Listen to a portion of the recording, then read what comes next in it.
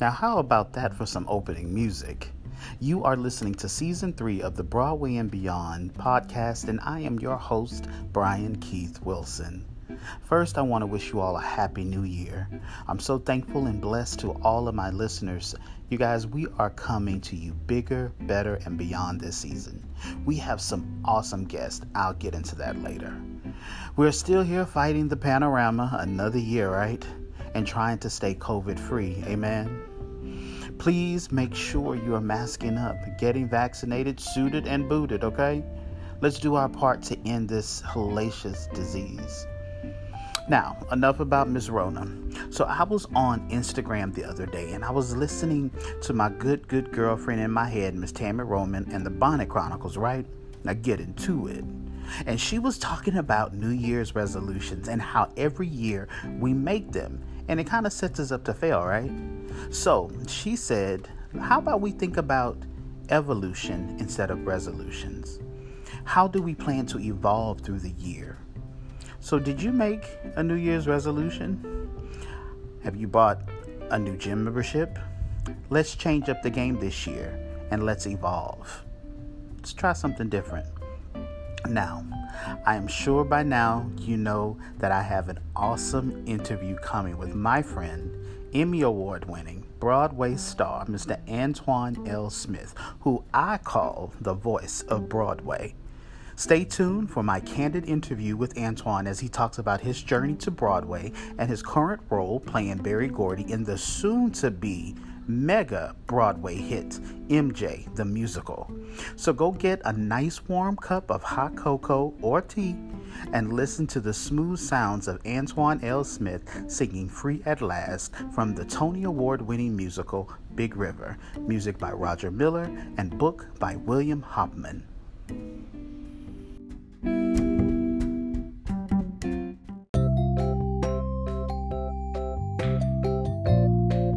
This is Antoine L. Smith, and you are listening to the Broadway and Beyond podcast.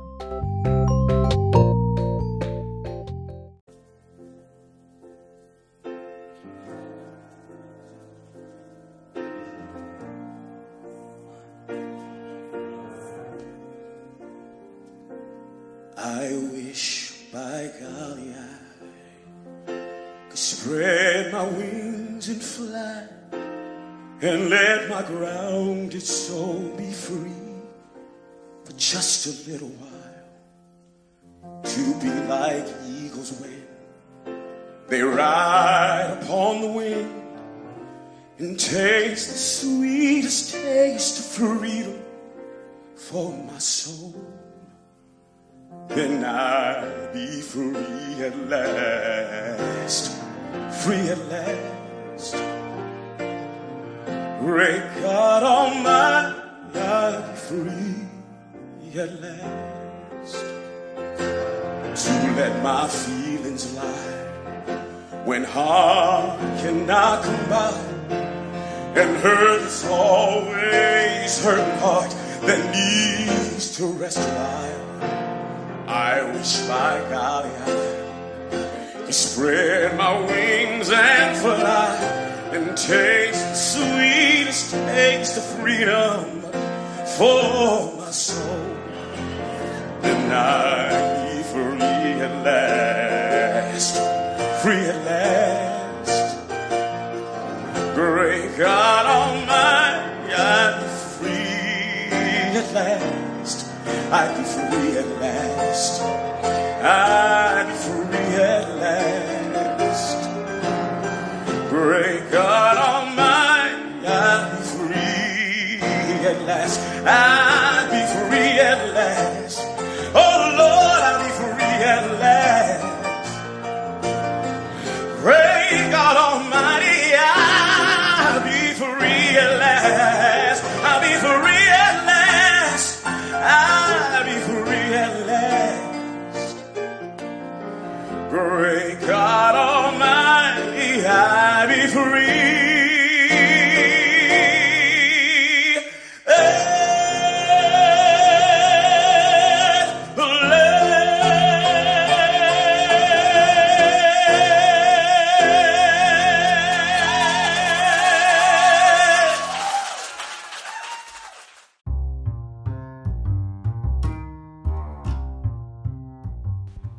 You are listening to the Broadway and Beyond podcast with your host, Brian Keith Wilson. Stay tuned with my in-depth interview with Broadway star Antoine L. Smith. You do not want to miss this interview.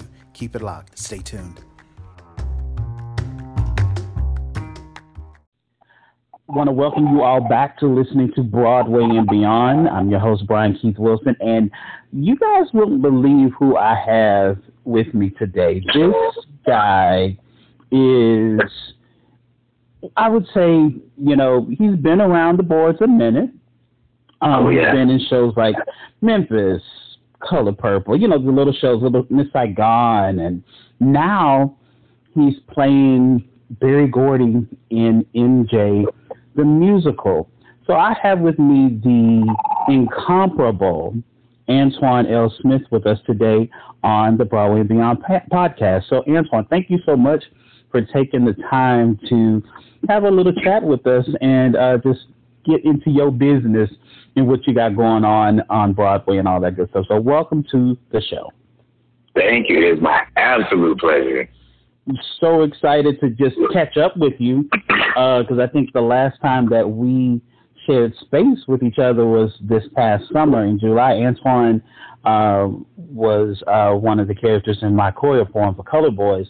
And it was that moment we were able to finally meet because I guess we've been exchanging messages back and forth on social media and all that good stuff. So that was just a great opportunity to share space with you over the summer. Yes. And it was my pleasure to portray your Man in Red. Beautiful, beautiful piece. I cannot wait to revisit it. You know what? Look, listen, from your mouth to God's ears, we are just trying to see what this good old industry is going to do. Amen. But, I just want to talk a little bit about you because I love having the opportunity to talk with people in the industry that look like me and give other listeners, young people that are, wanting to go into a career like this, give them an opportunity to be able to hear distinctly from someone that looks like them in the industry as well. Right. And so I'm really excited to just get in your business, as I would say, and just learn more about you and just, talk about what brought you on this journey. So, where are you from and when did the theater journey begin for you? So I am originally from Gary, Indiana, surprisingly. Wow. Also the home of hometown of Michael Jackson, the Jackson 5, the Toys, all of them. So, but I also spent some of my life in Iowa where my parents currently reside. But the theater and performing has always been a part of my life ever since I can remember. My grandmother, my father's mother, was a playwright, and she would write plays, and of course she would use her family members to do the plays, her sons, her nieces, her grandchildren, her daughter, the family. So it actually began at a really, really young age, and it has taken me to the place that I am now. Wow, so it's in your blood. So it's something that comes along with the territory of being a Smith, huh? Yeah. Well, my grandmother was a butler. Okay. Madupe Omowali was her name. May she rest. But yeah, she was a beautiful, amazing playwright. Wow. One of the things I always say is we got to give homage to the ancestors and give them reverence in anything and everything that we do. So I'm glad that you were able to, talk to us about her and her as a playwright as well. So that's really cool. Oh, yeah. Honor your ancestors daily. Every day. Daily. Yes. So, growing up, we all have talents and stuff like that. A lot of people, their talent is sports and all that other stuff. So when did you know that you could sing? Like, when did you know that, okay, I actually can do this thing? Now that the singing part, like a lot of people of our background, started in church. Right. So I got my first church solo, and everybody, yeah, sing us. That's when I knew truly, really. But not until I got older did I realize what I could do with that gift. I just knew then, now looking back, that was when I first realized that, man, I can sing. Mm-hmm. Yeah. That's where it all started, in the church. Always in the church. Always in the church. And, one of the things that, because I got my start in the church as well. And, it's just one of those things where I just say, look, this is the perfect starting point for anybody that wants to have any type of performing arts career, because one, they're going to let you know if you got it. Right. And they're going to let you know if you ain't got it. They're going to let you know that, and they're also going to teach you how to listen to your part, how to learn your part, how to train your ear. Because when you grow up in the black church choir, ain't no sheet music. Nope. The choir director is plunking your part out on the piano, and you get it, and you learn an entire song that way. Yeah. So it truly trains you, it disciplines you beyond. And it helps, beyond. like you said, that ear training, because yes, there's been many times, and I'm sure that you can attest to this, being in an ensemble of a musical, and you're learning your parts or whatever, and people are having, you look around you and you see people struggling, right, trying to learn these parts. I'm like, man, if they would have just been at Rising Star Missionary Baptist Church, growing up all their life under Ollie Williams, plunking out them parts, and you got maybe 1, 2, 3 times at the most that they may play that part for you, and that's it. Right. And that's it. And you just got to keep going. Sometimes it's at least I'll just speak for myself, but it's easier to hear it and then stop looking at the paper, because if you get stuck on that paper, I'm just talking about for me personally. Yeah. So when I hear it, it's played, I hear it, I keep it. Yeah. I keep it. Yeah, I'm same here. It's like once I hear it, I got it. And I attest it to that ear training, that early ear training of the church. So right. And you'd be surprised how many A-list singers that are from our background that do not know how to read music. Michael Jackson didn't know how to read music, but he had an ear for what he needed to hear, and what is just something about that ear. Yeah. And I guess growing up in this industry, working with the people that we've worked with, we worked with some talented folks, that are trained, that are degreed up, they got all this stuff behind their name. Right. But then I started to go back and think about some of the people that trained me in the church and people that I worked with in the church, and I'm like, these people are off bad as heck. These people are bad. No natural training, natural training and ability. Can listen to a song one time, twice maybe, and got it. But that's how when I was growing up, we did every single Kirk Franklin album that came out. Right. And there's no sheet music to that stuff. You just, the director would listen to it, come in, play that part. Soprano, this is it. Tenors, this is it.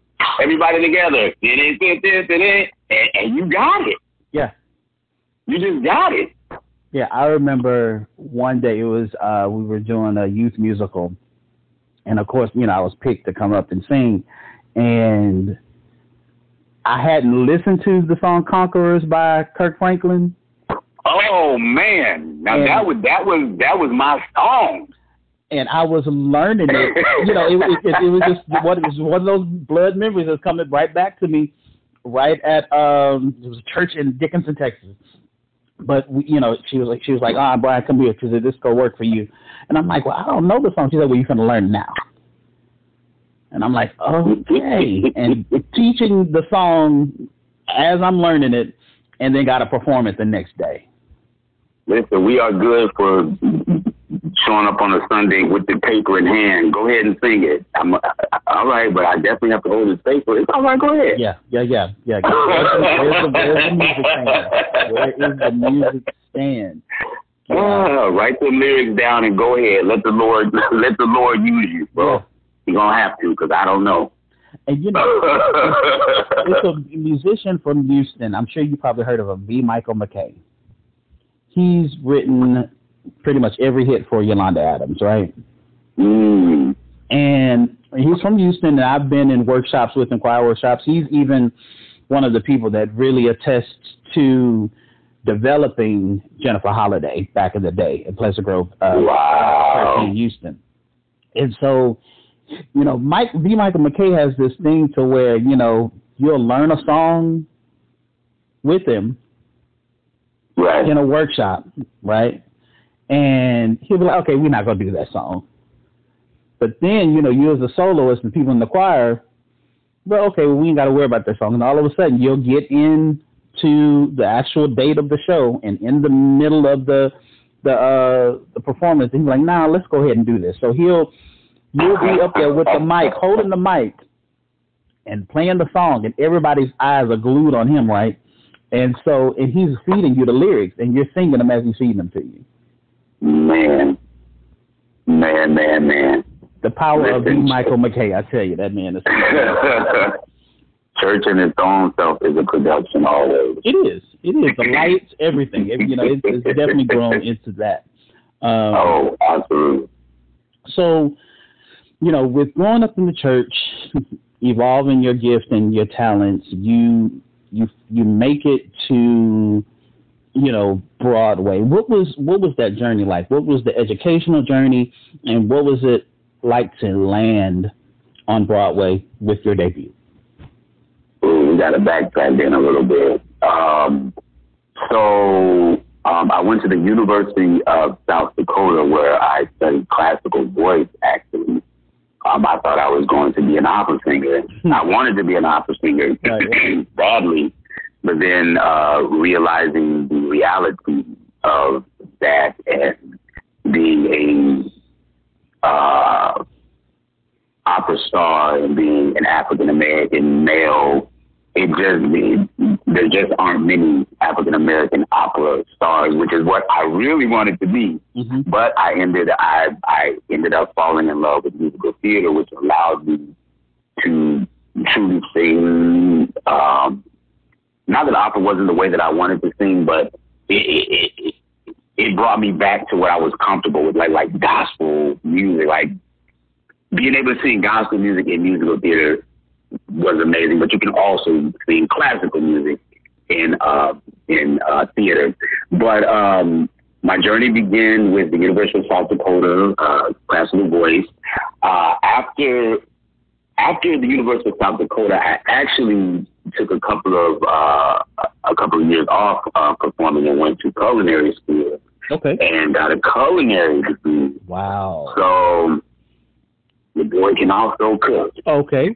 Well, we will revisit that, because, you know, one of our great friends, Mr. Robert Hartwell, we've been talking about, you know, I'll be coming to the city soon and doing a brunch and a dinner. So we're going to have to coordinate all of that. Yes. So literally 3 weeks after graduating from culinary school, I went on tour with a show called Dragon Tales. It was with a company called V Corporation, which also does Sesame Street Live. So I did a year of Dragon Tales, and then I did 2.5 years as Big Bird on Sesame Street. So after those 2.5 years of Sesame Street, I moved to New York City in 2000, December 13th of 2007. I would never forget, because it was such a monumental moment in my life. Mm-hmm. So I moved to New York City, December 13th, 2007. I auditioned for the national tour of Cats, I think in like January or February. And then I booked that and went on tour with that for a year. After that, I know I'm trying to chronologicalize. Is that the right word? What am I trying to say? We make up words. You know, we creative. We are creative mystic beings. We make up words. Chronological. you know what I'm saying. Chronologically, what happened. So I went on tour with Cat for a year, from 2008 to 2009. Did a little bit of regional theater between 2009 and 2011. 2011 comes around. They are auditioning for the national tour of Memphis. And I'm like, man, this is huge. Like, this will be my first. Like, I was on the national tour of Cat. That was the non-act tour of Cat. Not to say anything is wrong with non-act. Absolutely not. Like, it's not at all. But this was an opportunity to audition for a equity tour. Yeah, Elevation. You know, I'm Elevation. That's what it is. Thank you. So 2011 comes. They're auditioning for the Memphis tour. And I'm like, man, I gotta get in this show. The role of Gator. I can be this role. This is the role. Mm-hmm. So I get an audition for Gator. I'm in. Call back. I think it was probably like two months worth of callback. And I was like, well, we decided to go another way. So thank you for all of your auditions and everything. You were great. Blah blah blah blah. I want to say, like, I don't know, 2 or 3 months go by. I'm literally working coat check in the summertime. So just imagine working coat check summertime, making no money. You get your tips from, you know, taking people's coats and handing people's coats back. But anyway, so it's summer of 2011, coat check. I get a call to come back in to audition for Memphis. Mm-hmm. I go in, I'm auditioning, I'm like, damn, they still ain't found everybody that they're looking for. And I show up to my audition, and there's three people there, me and 2 other guys. I'm like, okay, here we are, we auditioning, okay, still possible for the tour, blah, blah, blah. Come to find out, this was for the Broadway replacement, because one of the gentlemen that was in the Broadway cast was now going to go out on the tour to Gator, but I had no idea. Gotcha. At the time that this is what was happening. So I'm in there, I'm dishing. I'm like, okay, there's only 3 of us in here. I'm about to give it all that I got. Come on. Gave it all that I got. The next day, they called me. My agent called me and said, Antoine, are you ready to be on Broadway? What? Yes, I'm ready to be on Broadway. And I just say that to say that you never know when your timing is. When I didn't get that tour, I was like, man, I'm never going to, what? As many callbacks as I had, and y'all still didn't want me? Mm-hmm. So, you know, I had gotten in my brain about it. And then, hey, God said, look, I'm not going to send you on the tour, but what I am going to do is give you your Broadway debut. Wow. In the middle of summer while you're working coach check. Wow. So that was how I ended up on Broadway, making my Broadway debut in Memphis, July 19th, 2011. Wow. And when you hear stories like this, you know, it's well worth the journey, y'all. You know, when you hear, you know. It's well worth the journey. And let me tell you this, a lot of people, you know, they graduate from college at 22, 23 years old. They come to New York. They grind for like 2 years. They're 24, 25. Man, I'm not making it. I'm not going to make it. I was 30 years old when I made my Broadway debut. So you never know when your time is. You can't be like, oh, I've only been here for 2 years and that. You just never know. Everybody's path is different. Yeah. Some people get it immediately. Some people, it just takes you a little while. And you look at other people in their careers. You look at because I think in one of the plays that I'm working on now, the mother is kind of talking to her son about, you know, different people in the industry that didn't make it until their 40s, like Samuel Jackson. Right. That man was 39 or 40 before he got his big break, and now he's one of the highest paid actors in history. Look, I'll wait. Right. Wait. When your time will never pass you by, no matter how long it takes. And me and my friends talk about this all the time. Jonathan, you know Jonathan. We talk about this all the time. He was in a situation where he was in a Broadway show. Something happened, and he wasn't able to do that Broadway show. But what happened for him in the next Broadway show that he got? Unreal. I don't want to give the story away because you might have him on the show. Actually, and he will tell you. He's a guest. He's going to be a guest, I think, next month for us. And he will tell you his own story about when your time is your time, it's going to be your time. That's it. Right. When it's your time, it is your time. And it won't pass you by ever. Yeah, and it goes back to, what the old folk, used to say, what God has for you is for you. It's for you. And it won't at any moment be for anybody else. Exactly. It is well worth the wait. And, and I, like they say, I bear witness, because things are, I'm just blessed, myself. And so, when you hear, someone else, that is in this business and a friend, and you hear them talk about that, it's just, another confirmation moment, y'all. So you got to stay in it. You got to stay in it, and you got to stay rooted, grounded in whatever your faith is, whatever it is. I was watching the Crown, and there was this moment when the man that was married to Queen Elizabeth, I forgot his name, but he Prince Andrew. Yes, and his mother came.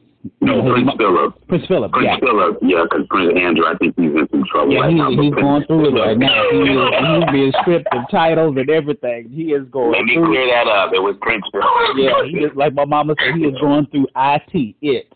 Man, they have completely stripped. They said, look, we don't know. I do not know this man. I'm sorry, but I do not know him. Yeah, I'm sorry, but I do not know him. Who is this man? Who is this man? Yeah, he is going through it. Yeah, it's a business, and it was this moment I was watching The Crown, and Prince Philip's mom, she was supposed to be crazy, and she came and she was just talking to him. He was going through a lot of things going on with being a royal, and the one thing she told him, she's like, she said, son, are you praying, or you have faith, or what's going on in your life, spiritually? He's like, nothing. And she's like, no matter what, get some kind of faith, some kind. We're not coming to preach, here on the podcast or anything, but I am, who I am, and I definitely want people to know that the more you are connected to something, rooted in something, it helps you navigate through this, as our friend Shakespeare said, this mortal toil that we deal with, in this world. So, definitely stay rooted in that way. But, so we have made it to Broadway, and you're now, working, you're on the boards, and I'm sure life as you have seen it and life as you knew it kind of has changed. And, working as a performer, it has its ups and downs. How do you maintain that balance of being Antoine, the Broadway performer, and Antoine, just a regular smuggler guy trying to navigate through life? Truly, the way that I'm able to maintain is my family, like my mother and my father, my brother, like my nieces and nephews, my sister-in-law, they keep me so grounded. And I think it's important to also have a close community of actual friends. In this business that we are in, we have so many associates. But it is very important to have people that you actually can call friends, like people that you can cry to, people that you can celebrate with, and that are going to be genuinely happy for you, and that are going to be genuinely there to hug you when you are feeling down in life, not necessarily just because you didn't get a job or an audition, but somebody that's going to be there to talk to you about real life. Because acting and on stage, that's pretend. Real life is real life. So I think it's important to have that balance, that you know what is real life and you know what is not real life, and that you have people that you can call on, people that you can, lean on.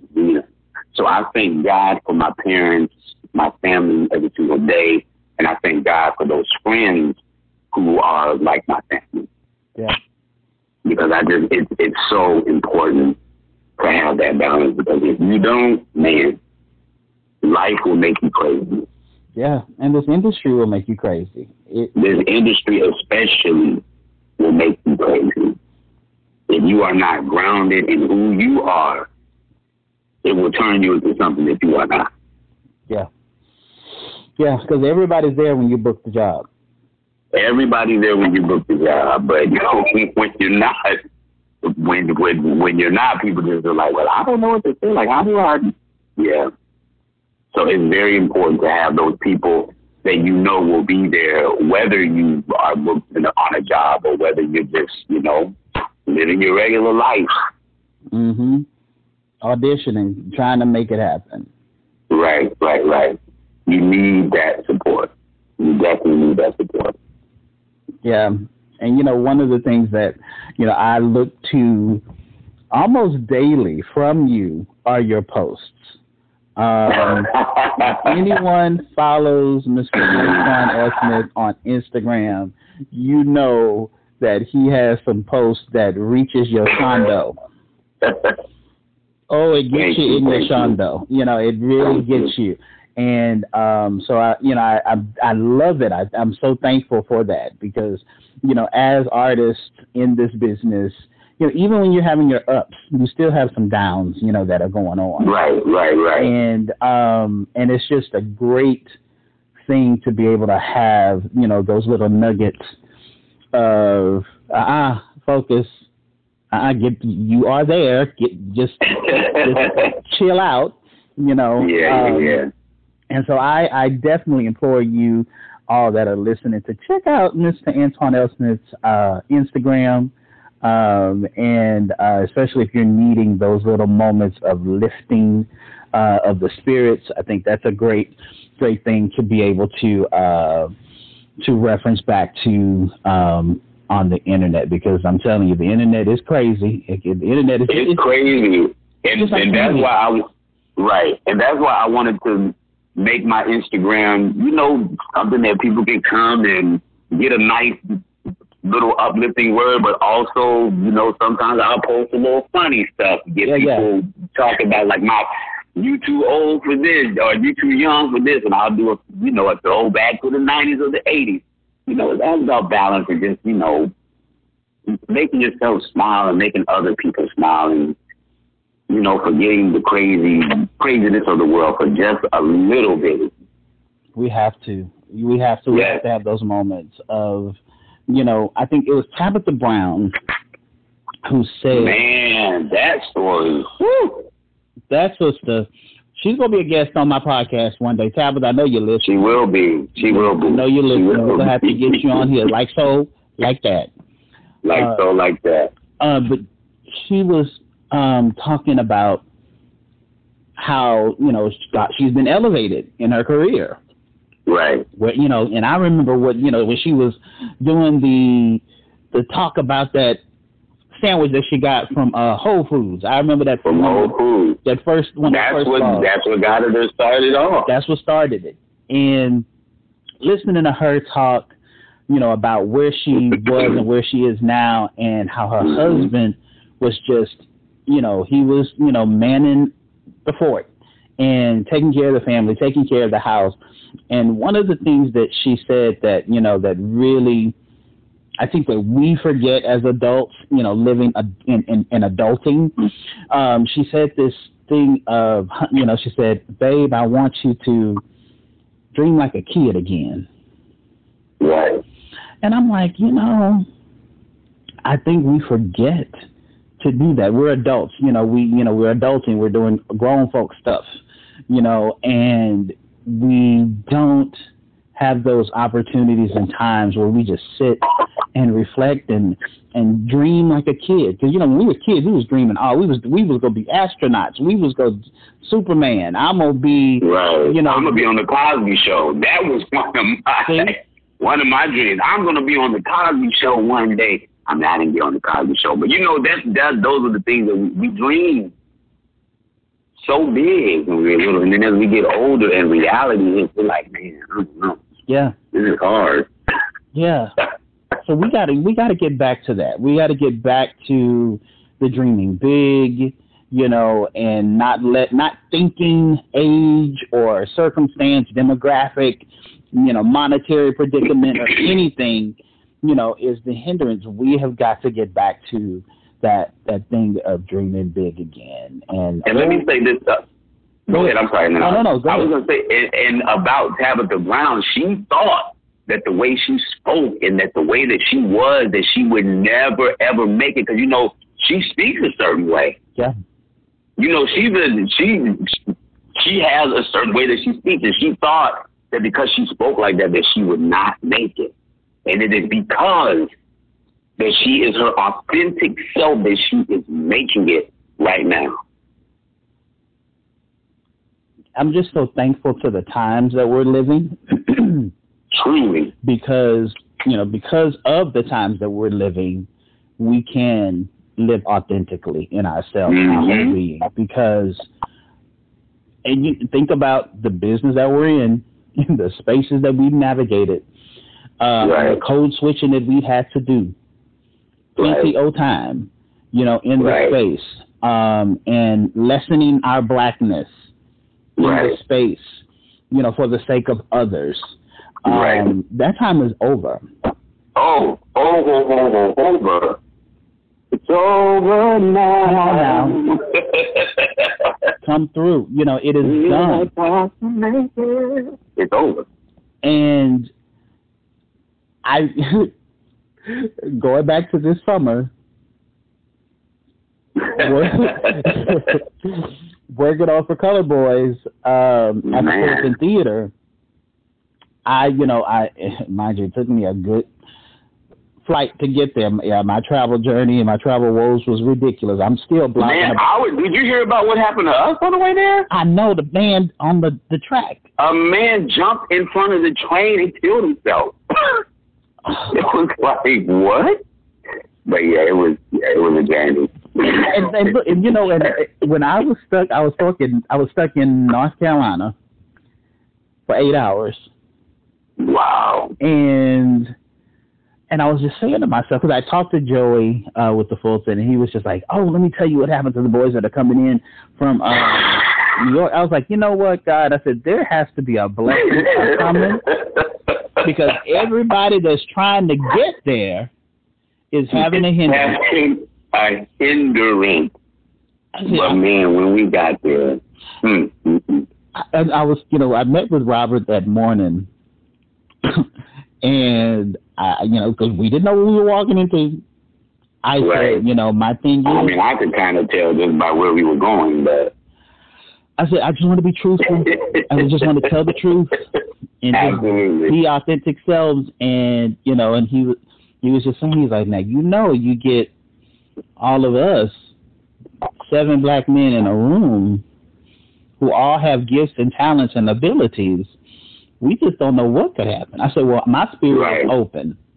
And when I tell you, we was black. Oh, we were very. That city will never be the same. Oh, no. No.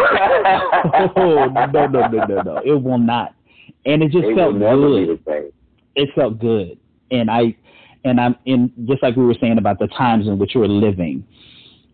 I don't know if we would have been able to have moments like that 5 years ago. Right. This is true. It would have taken a long time to get there, to even be comfortable in the space to be able to do that. So it's just a blessing to be able to live in the time that we're living in now, to be able to authentically, wholeheartedly be our complete selves walking into the space. Right. Yeah.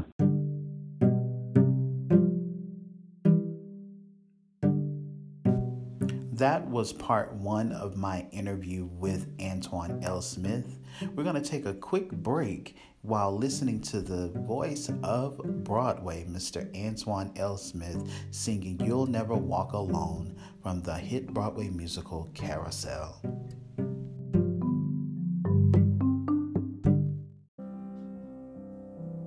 When you walk through a storm, hold your head up high and don't be afraid of the dark. At the end of the storm is a golden sky and the sweet silver song of the lark. Walk on through the wind, walk on through the rain, though your dreams be tossed and blown. Walk on with hope in your heart, and you'll never walk alone. You'll never walk alone.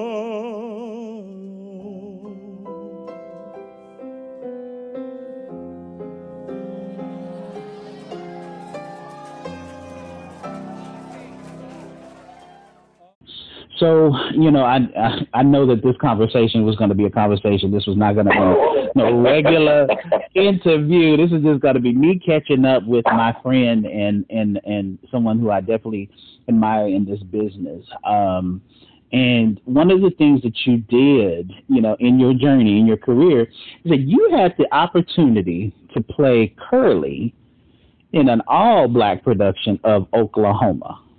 What was that experience like? Because one, I didn't get a chance to see it, but, me being the theater nerd and journalist, I'm all over the place with trying to find out what's going on with black people in this business. And I saw this, I was like, I said, this has got to be a great theatrical moment. So tell us about that journey, that moment, and all of that. So, yeah, well, first of all, let me tell you this story, because a lot of people believe that Broadway is great. Yes, it is. It is the cream of the crop. It is the pinnacle of the musical theater world. So I was in Carousel on Broadway, understudying Josh Henry, who was playing Billy Bigelow. Okay. And they were having auditions for this all-black production of Oklahoma in Denver, Colorado.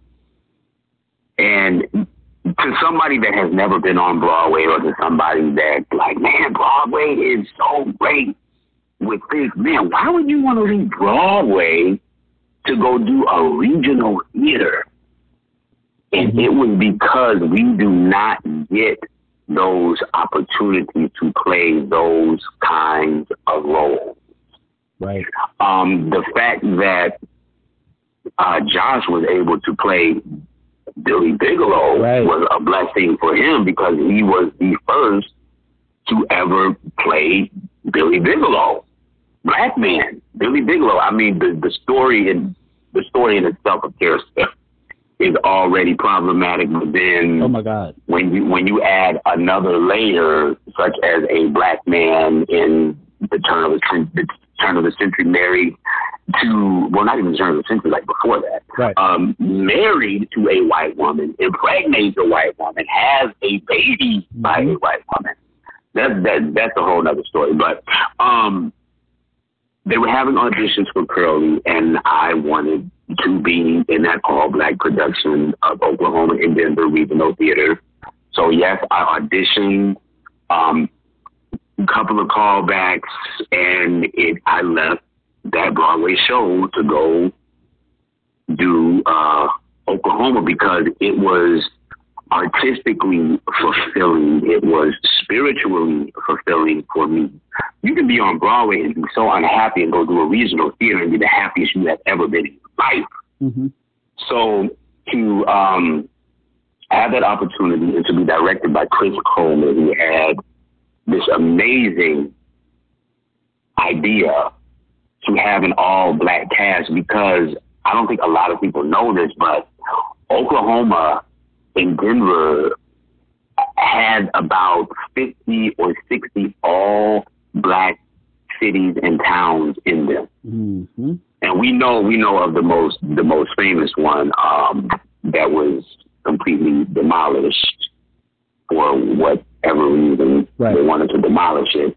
But going into that process, I learned so much about myself, so much about our past as cowboys that they don't teach us in the history book. Oh yeah.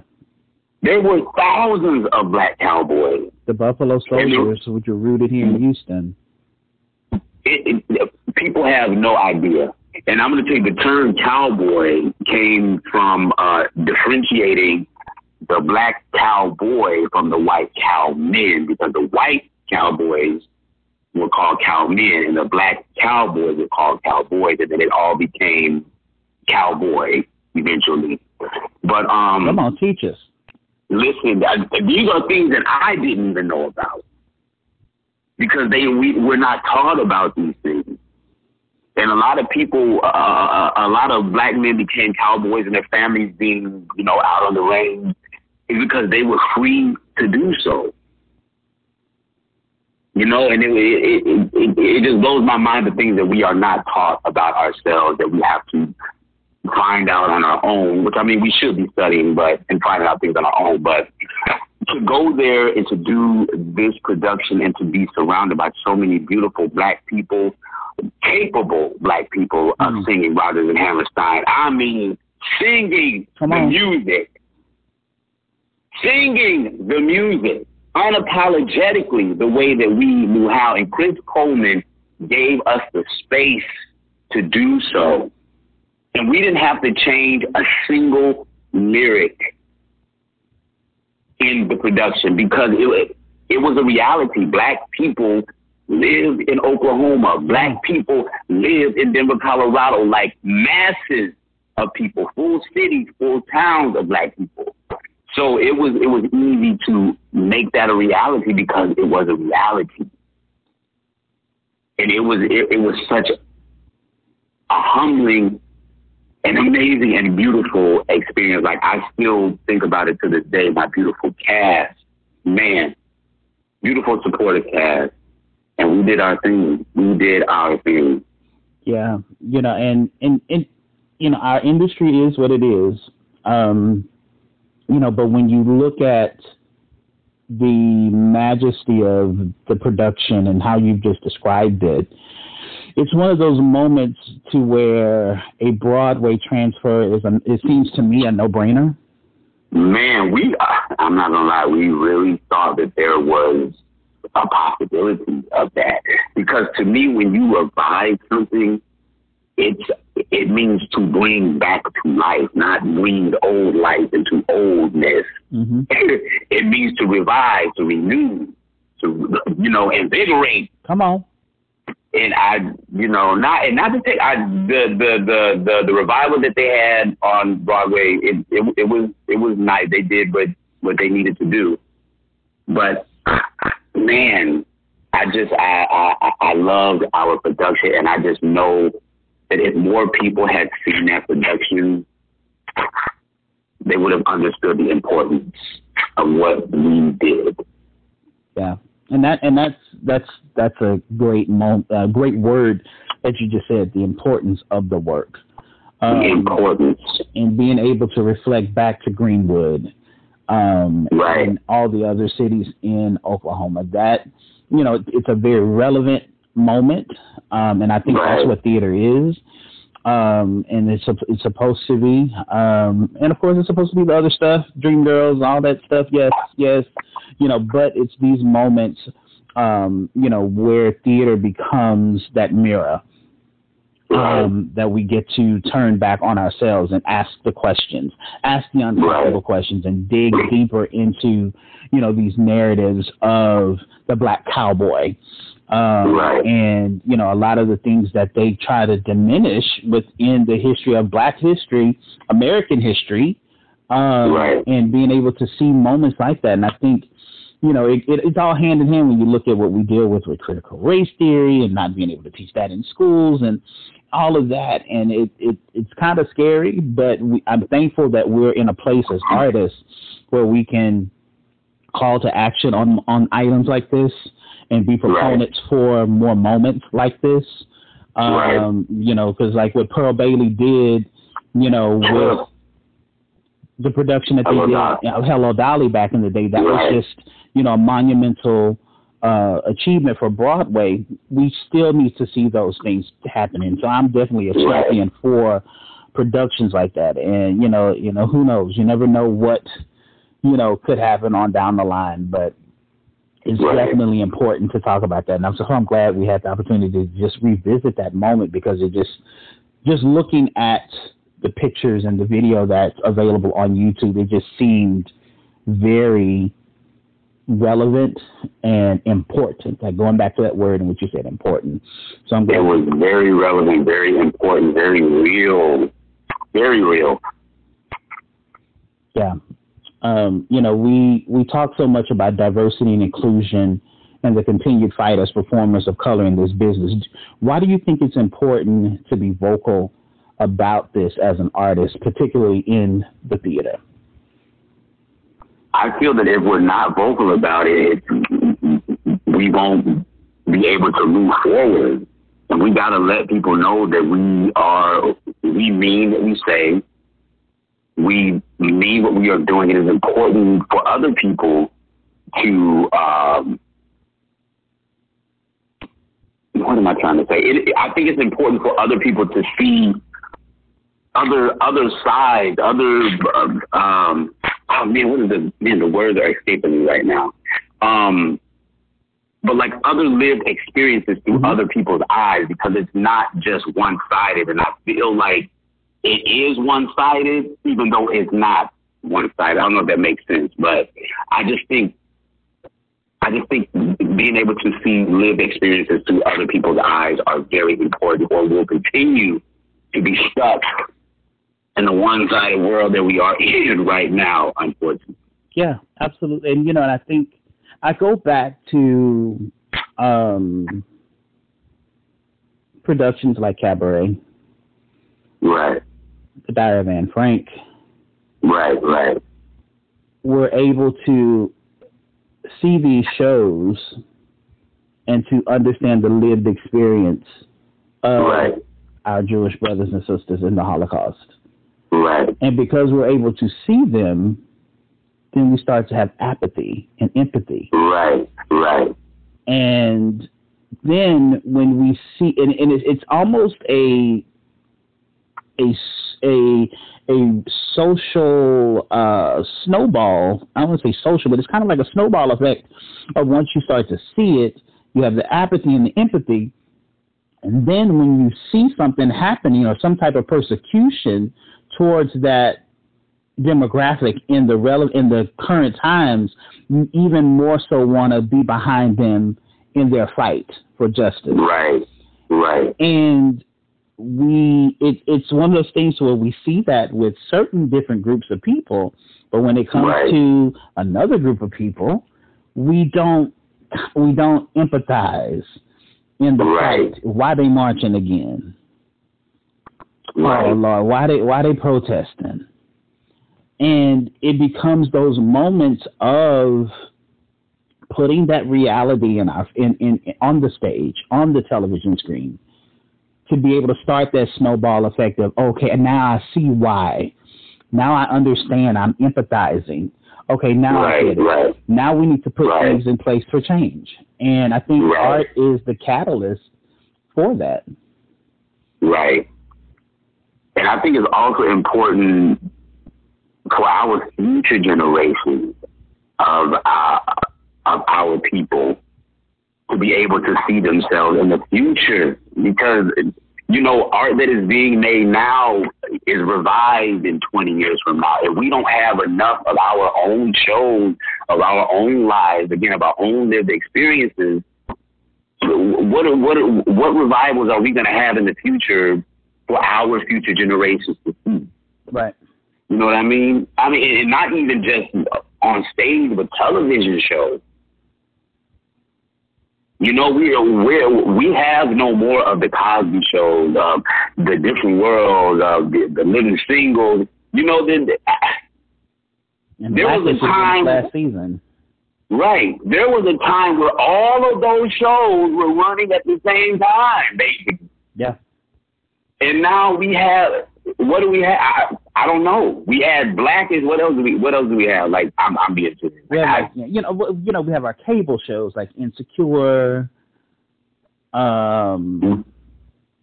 Right, but how many people got?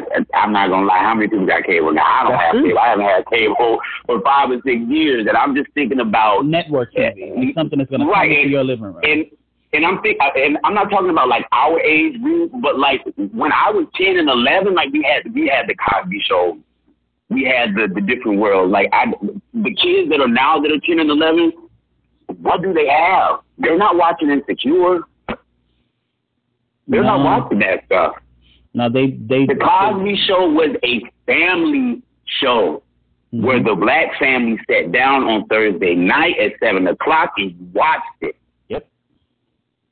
Now I cannot think of a show where our families sit down and watch and like get a life lesson or see a legend on TV. The Cosby Show brought so many legends and icons to the forefront. Nancy Wilson. I mean, they had Nancy Wilson, Lena Horne, Sammy Davis, Dizzy Gillespie. I mean, the list went on and on. Yeah.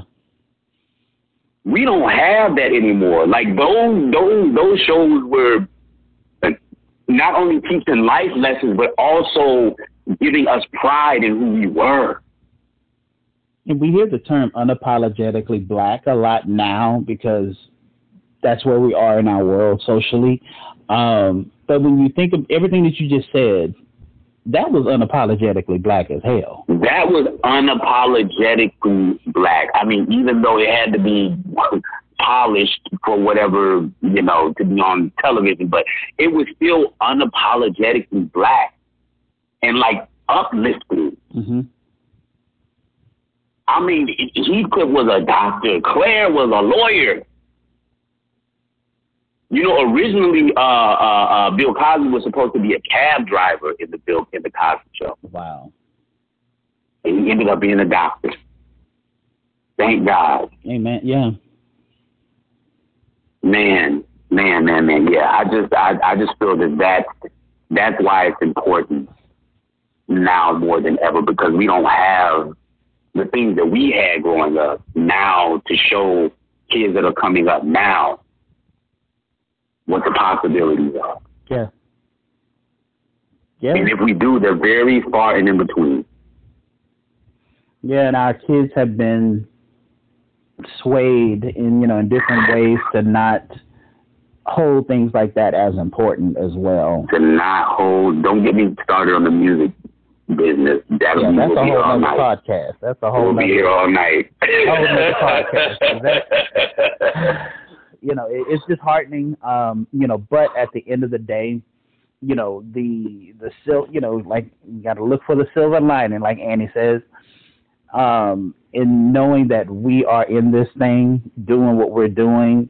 One, for, we can't say we're not doing it for a selfish moment of pleasure, of loving what we, of this dream of what we wanted to do. But there is that moment of knowing that you have a charge that's a little bit higher than your selfishness.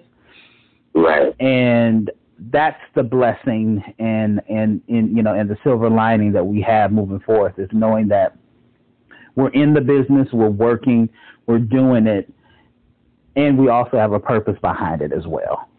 We have a purpose behind it as well. Yeah. Yeah. So if you're not starting something crazy with working in the MJ musical, what, I knew that, this was something that you had coming along when you were talking about it over the summer, but I think you're currently in previews, correct? Yes, we started previews actually December 6th, and we opened February 1st, so we will have had nearly 2 months of previews. Okay, tell us about this experience. I definitely don't want you to give it all away, because we need people to come. Oh, I won't, because legally I can't do that. We need people to come and buy some tickets. We need them to come and see the show and experience. But give the people a taste of what would they experience when they come to MJ the musical. I truly believe that. No, not that I truly believe. I know that you will have a life-changing experience when you come see MJ the musical. It was very important for our producers, for our creative team to make sure everything was done correctly, because Michael Jackson is such an iconic person, and he changed lives globally. And when I say globally, I mean literally globally, where he had grown men passing out at his mere presence. Right. I mean, he just had that effect on people. It's definitely going to take you back to moments where you first heard your favorite MJ song. I mean, it's just, the whole show is just, to me, and I know to everyone that sees it, it's just a big old huge moment of nostalgia that takes you back to certain moments in your life, and you just are smiling, and you just are just happy.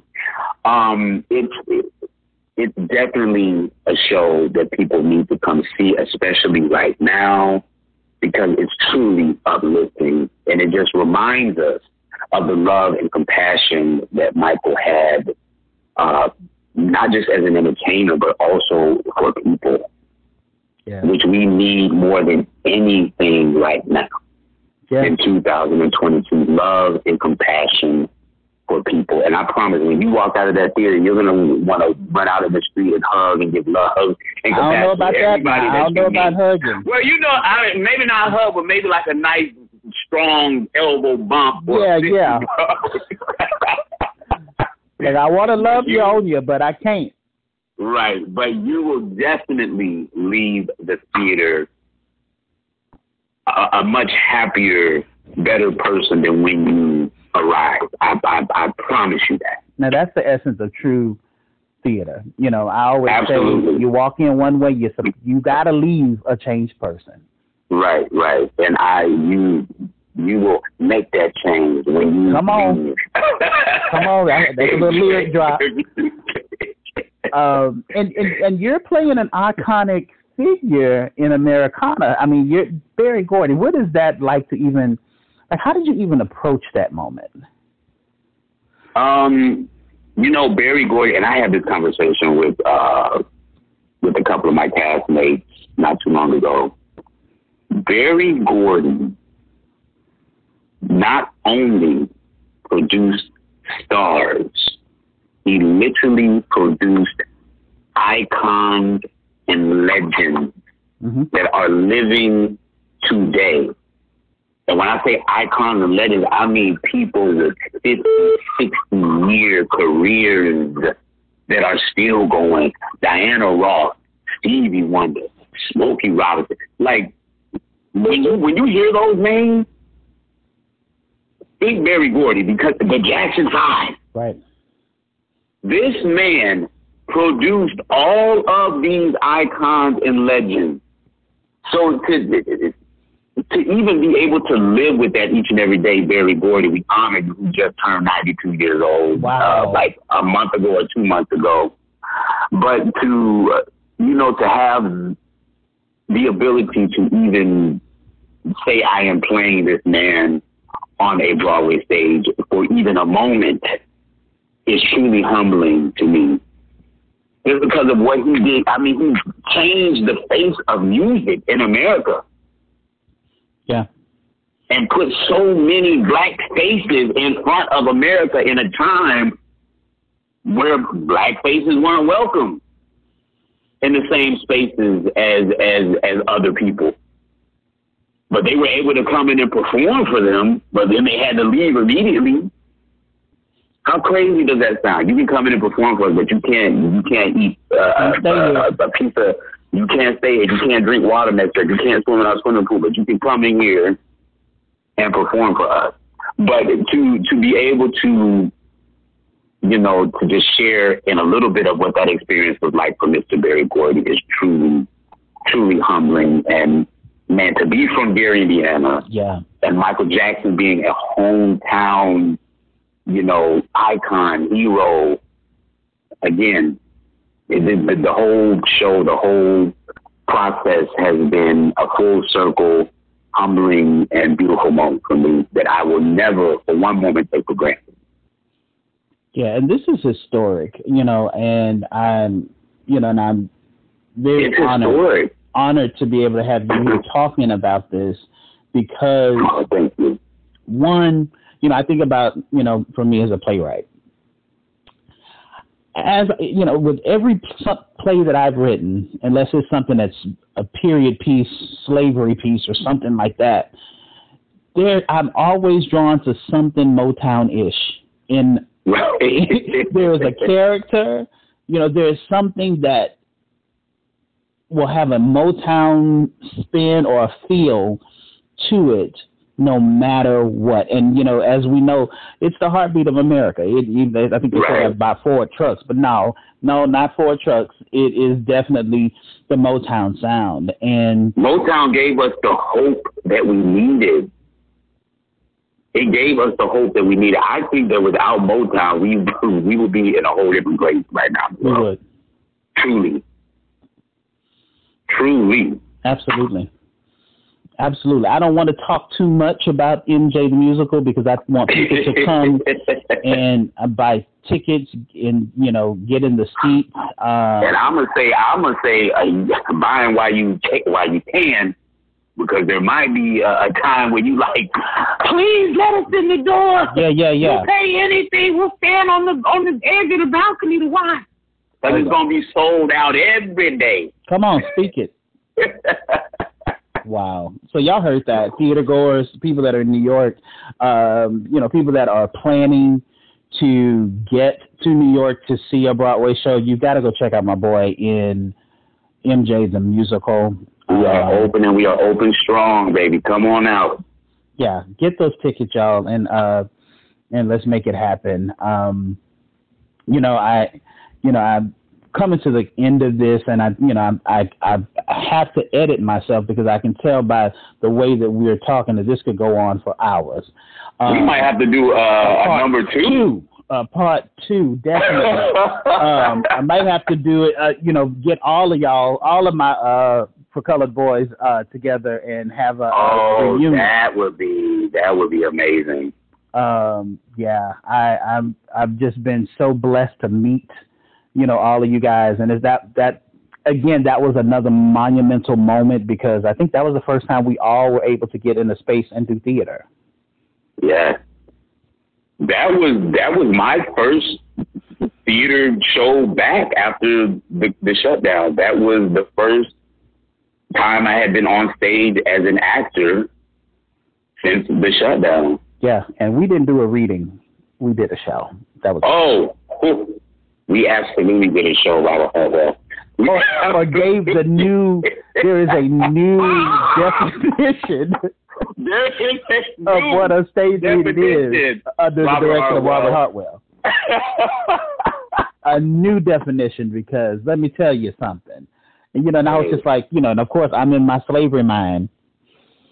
I'm like, oh, wait a minute, we're under an equity reading contract. I was like, oh, they go. I said, you know what? Forget them. Forget it. We came and did what we had to do, and it was done the way that it needed to be done. Look, listen, I'm forever grateful for that moment, and forever grateful to all of y'all, because that just, was a moment that really just opened my eyes to what this piece is and what it's gonna be. We'll talk more about that. This is not a For Color Boys moment at all, but I really want to just thank you for, taking the time out to talk with us on the podcast and just delve a little bit more into, your life and what has brought you to where you are. Now, if you could tell your younger self something, what would it be?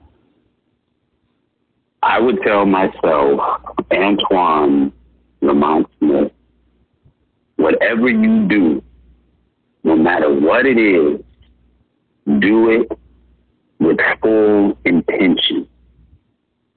Because the universe answers to vagueness. If you are vague about what you want to do, if you are vague about what you want to be, the universe will give you that vagueness. If you are intentional with what you want to do and what you want to be, the universe also responds that way. And I am learning in my adulthood that being intentional is the only way that you are going to make it. You got to be intentional about how you treat yourself. You got to be intentional about how you allow others to treat you. You got to be intentional about who you allow to surround you.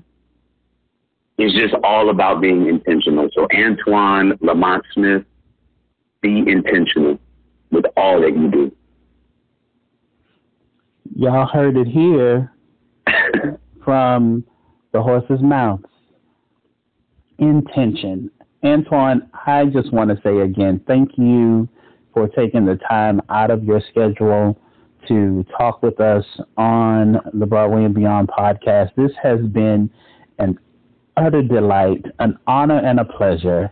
And I just can't wait to see what's next. I know that, there's so many, different things that I'm sure that you're working on. You have brewing coming up, and I'm just excited to see what's next for you. And hopefully, we'll see where the cards lie with this little old show that we were working on over the summer. It's not a little old show. We ain't calling it that. Oh man, I'm excited to see where that's going to go. It's a big show, and it's going to be big. We ready? Hashtag we ready. Hashtag let's go. Oh yeah. But yeah, Antoine, it's been a pleasure. I thank you so much again for being on the podcast. And everyone, if you can get to New York City to see the MJ musical, please do so. Get your tickets. Antoine, how can people follow you? Antoine, ANTOINEL Smith, SMITH 32 on Instagram. Antoine L. Smith 32 on Instagram. I don't have Facebook or Twitter, so that's really the only way. Hey, that's good enough. That is good enough. Too much social media is too much. It is. Too much of anything is too much. There it is, you guys. Thank you again, Antoine. And we just want to say love and light to you, and may God keep blessing you on your endeavors and the things that you have going on. Thank you so much for this interview. Thank you. Peace and blessings to you, my friend. I will speak to or see you soon. There it is, y'all.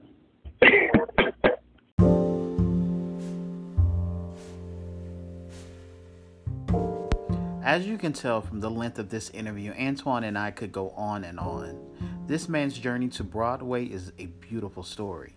And his story is proof positive that if you stay in it and stay connected to your faith or belief system, that the desires of your heart will be given unto you. We have confirmed that there will be a part 2 of this interview. I'm excited for that. I hope that you are making plans to get your tickets to MJ the Musical in New York City. I know I cannot wait to see this fabulous show. I hope also that you make plans to come back to listen to the podcast in 2 weeks. My special guest is the talented Broadway star and breakout star of the Amazon Prime original series Harlem, the incomparable Jonathan D. Burke. You don't want to miss yet another candid conversation with this fabulously talented artist. Now, as many of you know, international fashion mogul and former editor-at-large of Vogue magazine, Mr. Andre Leon Talley, recently gained his wings. From the haute couture Parisian fashion houses to the American ateliers, he gave insight to Yves Saint Laurent and helped so many launch their fashion brands. Andre Leon Talley was a name that echoed within the walls of prestigious fashion houses globally. Mr. Talley was the definition of a Renaissance man. He interned under the Diana Vreeland and soon became an editor at Vogue. He was the first black man sitting front row at all of the fashion shows in Paris with the likes of Karl Lagerfeld and Anna Wintour. He was friends with the great Andy Warhol and Bianca Jagger. Andre Leon Talley was American fashion. He made a way for black boys like me and for so many others. So I want to leave you all with one of my favorite quotes from Mr. Talley. It says, "Luxury is to be able to take control of one's life, health, and the pursuit of happiness in a way that is joyful." Andre Leon Talley will forever be in our hearts and forever etched in the fabric of American, international, global fashion. We salute you, Mr. Talley. I want you all to be blessed, and when you get that blessing, don't forget to be a blessing to someone else. Have a good one. Bye-bye.